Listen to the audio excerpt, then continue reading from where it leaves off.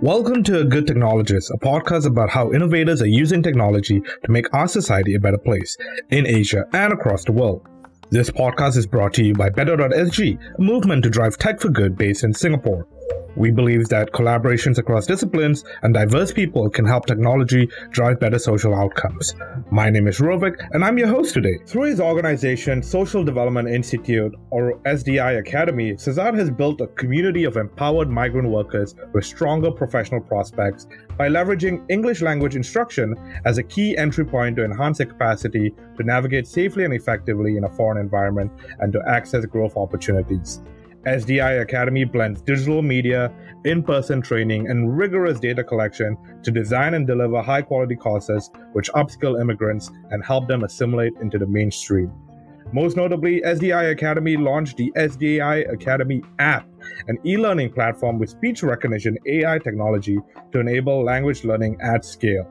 In this interview, we are privileged to talk to Sazzad about his motivation in the space, what it means to care for migrant workers, and his thoughts on the tech for good sector. Sazzad, welcome to the show. How's it going? Thank you. Thank you for having me. It's going good. Awesome. Good to hear. Now, let's just jump into it. It's quite a unique decision to choose to focus not just on the migrant worker community, but to focus on language education of all things.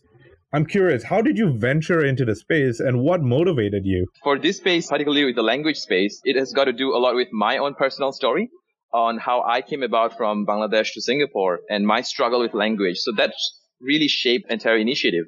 But also the whole empowerment issue through language is a very big factor that I got to realize when I started interacting with the migrant workers. I came from Bangladesh at the age of 11 with my parents. And when I came here, I was really struggling to get into school because I couldn't speak the language, even though I studied in a decently good school back in Bangladesh. I had to drop 2 grades.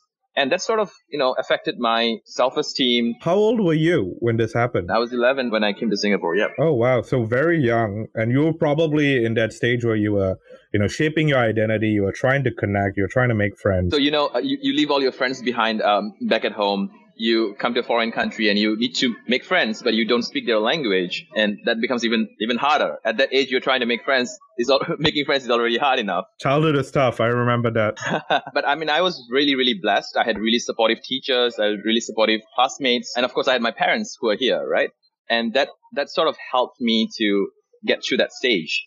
But as I grew older, I started interacting with a lot of the migrant workers in Singapore, near my area, where some of them would, ask me for directions and things like that.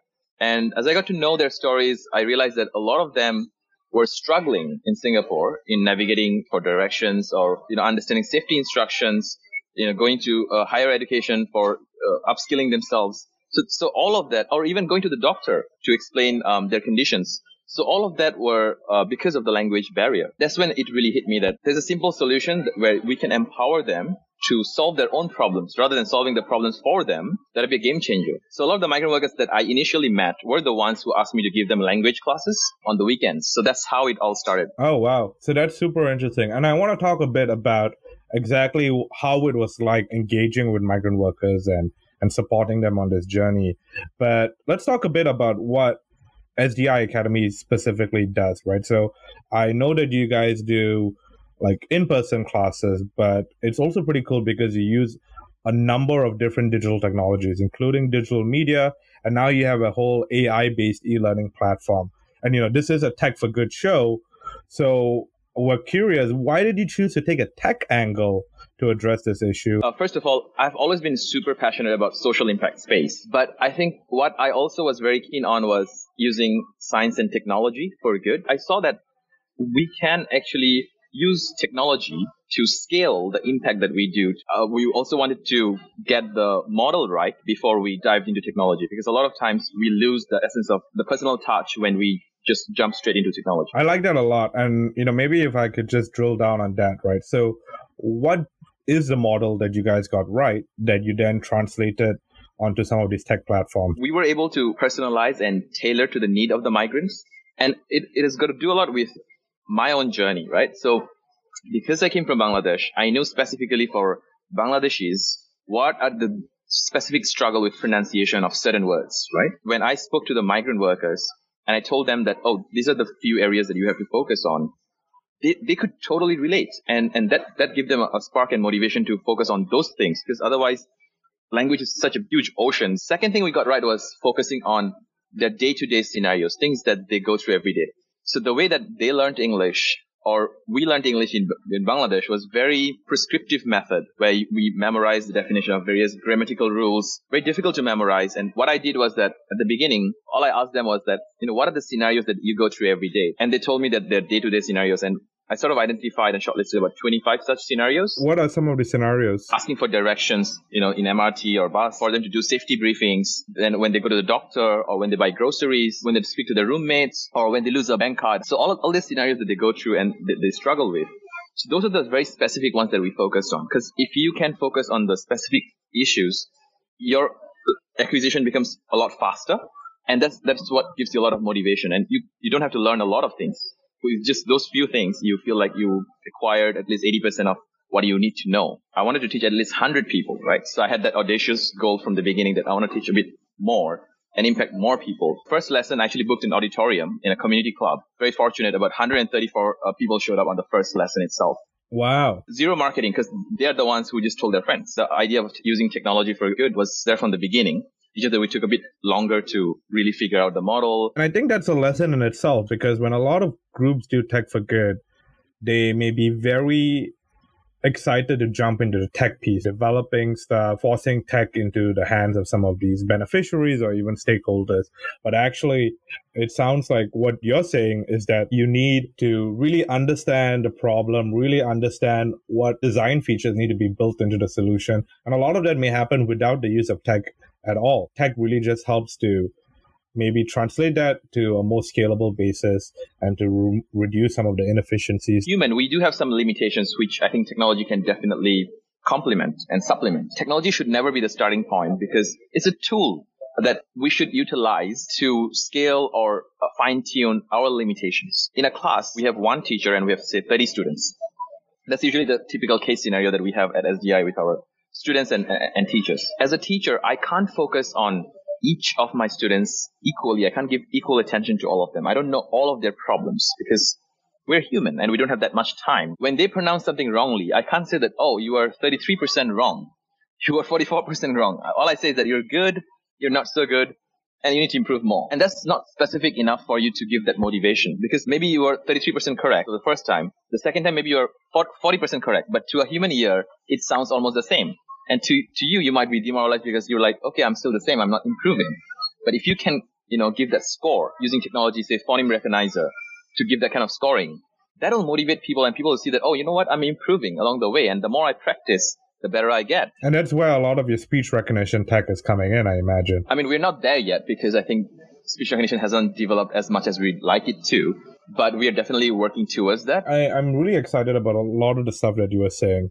But I think one piece that we should talk a bit more about is exactly what it means to show care and support for the migrant worker community in Singapore. And I think there's a lot of issues that are packed into it. A lot of it flared up during COVID. How has the pandemic impacted the work that you do? Oh, it changed everything completely because of the pandemic. First of all, education is not a necessity at that point in time when life and death is the issue. Like everybody else, we stopped our operations for the safety of everybody, and we jumped into immediate needs like hygiene kits, like food and grocery items that would be, essential for the migrants. But at the same time, because we were already building our app, what we got was that we were very blessed that we're already halfway through the development of our application. We got our technology team to focus on that.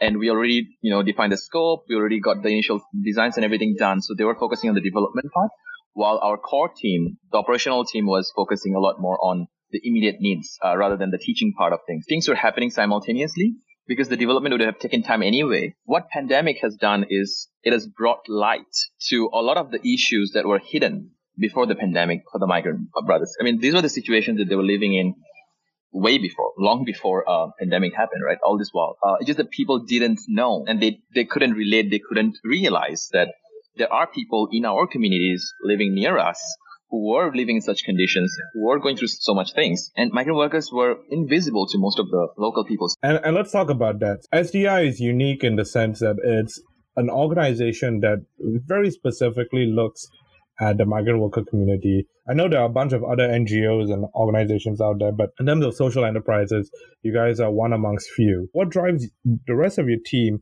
to really support and help those in the migrant worker community? There's a lot of fear, discrimination, misunderstanding against the community. It's a very natural us versus them attitude. And I think a lot of Singaporeans see it as, they're here to do a job. All they have to do is to execute. And, after they earn their paycheck, they can go home and go back to their families. They're not really part of our society. But actually what I'm hearing is that even if they are just doing a job, they interact with us, whether it's being in our neighborhoods, whether it's interacting with our public services. What's the danger of not recognizing, supporting, and helping the migrant worker community? A lot of us, we don't even understand the whole concept of the migrant workers and what is actually happening, because we have a lot of idea about them without really interacting, because we don't have that opportunity to interact with migrant workers on a day-to-day basis. When we have a lot of volunteers who were volunteering with us when things were still normal and we could meet physically, and they would actually interact with the migrant workers for the first time in their life, they would say that the aspirations, the goals that they have are very similar to what we have. And we have a lot more similarities than we realize, right? We don't realize all the similarities, and that's why we have this mindset against them, us versus them kind of attitude. It's a more transactional kind of relationship rather than a relational relationship, because we don't have that opportunity for interaction. But what the COVID has done, even for our own self-interest, I think it has made us realize that we have to protect their interest. We have to protect the migrant brothers' interest, because overall they are part of our community, whether we like it or not, whether we accept it or not. They are part of our community, and if anything happens to them, that is going to affect the rest of Singapore. A pandemic like COVID doesn't know the difference in race. It doesn't know the difference in the class. It affects people equally. We have matured over time compared to, I think, say 10 years ago or 20 years ago. I think people are a lot more gracious. There was a whole slew of Tech for Good products for the migrant worker community. We even had the opportunity to talk to some of the people behind it. We had a conversation with Sudarshana and Shayna from Translate4.sg and VisualAid.sg as well.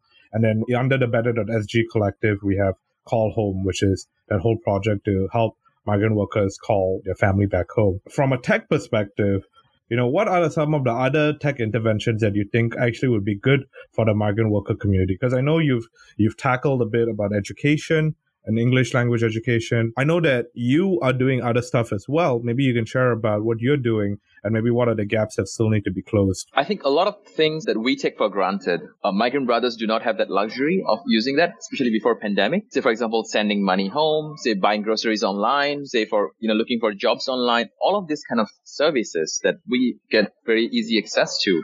The migrant brothers are not used to it. So usually what used to happen is that they all went to places like Mustafa or the whole Fair Park area to do their grocery shopping, look for buy air tickets, or look for jobs, look at various agencies. And because of that opaqueness and very manual way of doing things, there was a lot of cost incurred that could be easily avoided.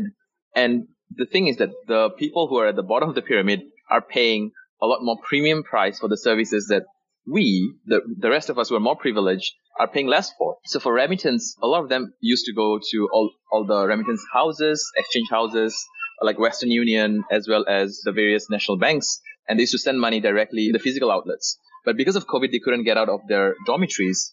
And back home, there was also pandemic going on, and they also needed that monetary support.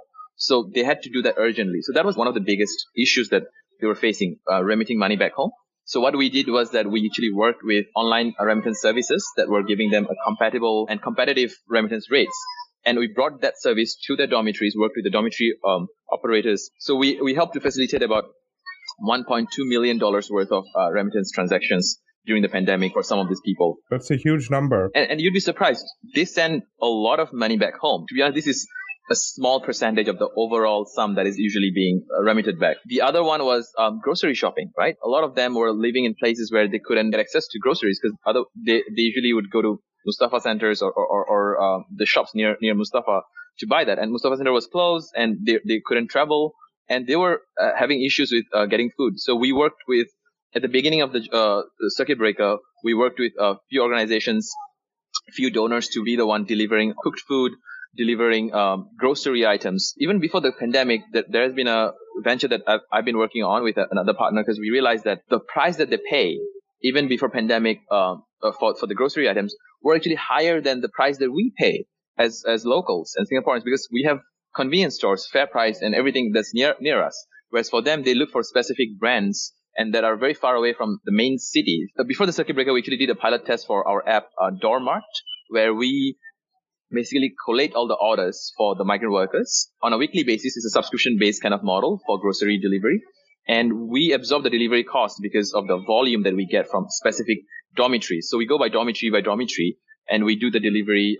We have a schedules done for different dormitories, and then we do that. And what's more exciting is that we're actually trying to incorporate the reduction of food wastage, because I'm sure you know that food wastage is a very big issue in Singapore. I think recently there's been a lot of highlights going on about how we waste about 322 million worth of food every year. So we call them the odd bunch, right? They might not look perfect, but they are completely edible, and if they come at a fraction of a price, they save the cost on that, but they're still able to get the same nutritional value, and they're able to enjoy that. So that's something that we are working on. Same goes for near expiry products and a few other things that we want to have as an additional service, like a flash sale kind of things that they can take advantage of. Now, a conversation before, you said that you were thinking of putting all of these under the overall SDI brand and almost create like a mega app of sorts, right? So yeah, a lot of people would call that a super app, right? Like we want to build a one-stop platform for migrant brothers so that they can access all the different services, whether it is education, jobs, groceries, remittance. But we want to do that by working with various partners who are already established in the space, rather than just doing all on our own, because it's a huge, huge task. When I'm hearing all of this, I'm realizing that a lot of what you are suggesting and doing is actually not too new to the rest of Singapore, right? Because whether it's some of the delivery platforms that we have, or maybe even some of the fintech solution we have access to. I'm just thinking, in terms of transferring money to a different country, I can use TransferWise quite easily. And then in terms of delivery, you have all these different apps like Redmart and whatnot. But all of these things are not easily accessible to the migrant worker community because either physical issues or more likely infrastructural and regulatory issues, right? Whether they don't have access to maybe a bank account in Singapore, or whether if they have access to certain services in Singapore in order to be able to do some of these things. I can understand why there is a need to develop maybe a customized solution even for this space, because while the rest of us are enjoying the efficiencies and the cost savings, it helps us, enjoy our life a bit more. You're right that it's actually maybe the community that needs it the most that's actually not getting these efficiencies at all. A lot of times, a lot of these companies also don't realize how big of a population that we have of migrants here in Singapore, because they're so hidden. Especially whenever I talk to new partners, new organizations that we want to bring their services to the migrants. And when we tell them that we have about close to 1.4 million migrant workers, they're so shocked. They're like, we didn't know. We didn't know it's such a big market. And that's why they were not even focusing on or allocating resources. So I think a lot of things got to do with education and how we position migrants, and we have to make people realize that they are people who have everyday needs, and we can bring the value to them. How do you make this a sustainable venture by balancing social outcomes and some of these issues around resources? A lot of times, if you want to experiment, if you want to bring in cutting edge technology, you need a lot of resources. Usually, tech companies get it from investors. VCs and various people. It's very difficult to get that level of profitability because you're serving the people who might not have that much to provide. But if you have enough volume, what you can ensure is the sustainability. From our side, from SDI's story, we are very fortunate. Particularly, I'm very fortunate because I started super young, where I didn't have a lot of responsibilities. I didn't have to take care of my family, so I could afford to not take salary for 6-7 years, right? And then slowly work towards sustainability, and then where we are financially stable, not super profitable, but we are financially stable. But not everybody has that kind of runway. Not everybody has that kind of patience or time for that. And that is why I think there's not a lot of people working on these areas. My vision was that we want to work towards financial profitability and sustainability. It might take a lot longer than typical companies, but we want to achieve that. And I'm willing to, sacrifice for that time being, whether it's 6-7 years. At the end of the day, we want to achieve that sustainability. There's a lot of people who may be listening to this and may be wondering, if I want to do something for the migrant worker community, they may not have the same level of familiarity and access that you did, Sazzad, because you really took that intentional effort, and I guess you had some level of commonality because of your background as well. How would you encourage some of these people to approach the problem space and to build a tech for good solution for a community that they may not know much about? So first advice is always get in touch with organizations who do, work with people who do, to really understand if you don't have that much of time. We are also expanding to the refugee communities in Malaysia, in New Zealand. We are not trying to do everything from scratch because we realize there are a lot of community partners over there who have been doing it a lot longer than us. So as we expand, we are also taking the approach of working with them to understand the problems and then utilizing whatever solutions that we have, whatever resources that we have, and deploying it there. Yeah, and I think that's a very important foundational principle for the tech for good sector, because it's not so much about competition. I think competition's still important to a degree, but actually collaboration is what would really drive some of the innovation in this space. Thanks so much for sharing a lot of those insights. I think it was very inspiring and super useful. Before we wrap up, we always like to ask some fun questions to our guests so that our audience gets to know them better. What is some advice that you would have given to yourself when you were 10 years younger? Go towards deep immersion, even deeper immersion than I think whatever I have done, right? To really understand every aspect of the problems so that I can get an understanding of a bigger picture and fit in those puzzle pieces together a lot faster. So maybe that would have cut the time that we took to reach where we are right now. And this is the question we ask everyone on our show. In one word, what is the future of tech? It's impact. I constrain people to one word, but every time it's always so interesting. I appreciate it. Well, Sazzad, thanks again for coming on the show. And I hope that, SDI Academy continues to do great work. Good job to you and your team. And I look forward to seeing more great stuff from you guys. Thank you so much for having me. Awesome. Thank you.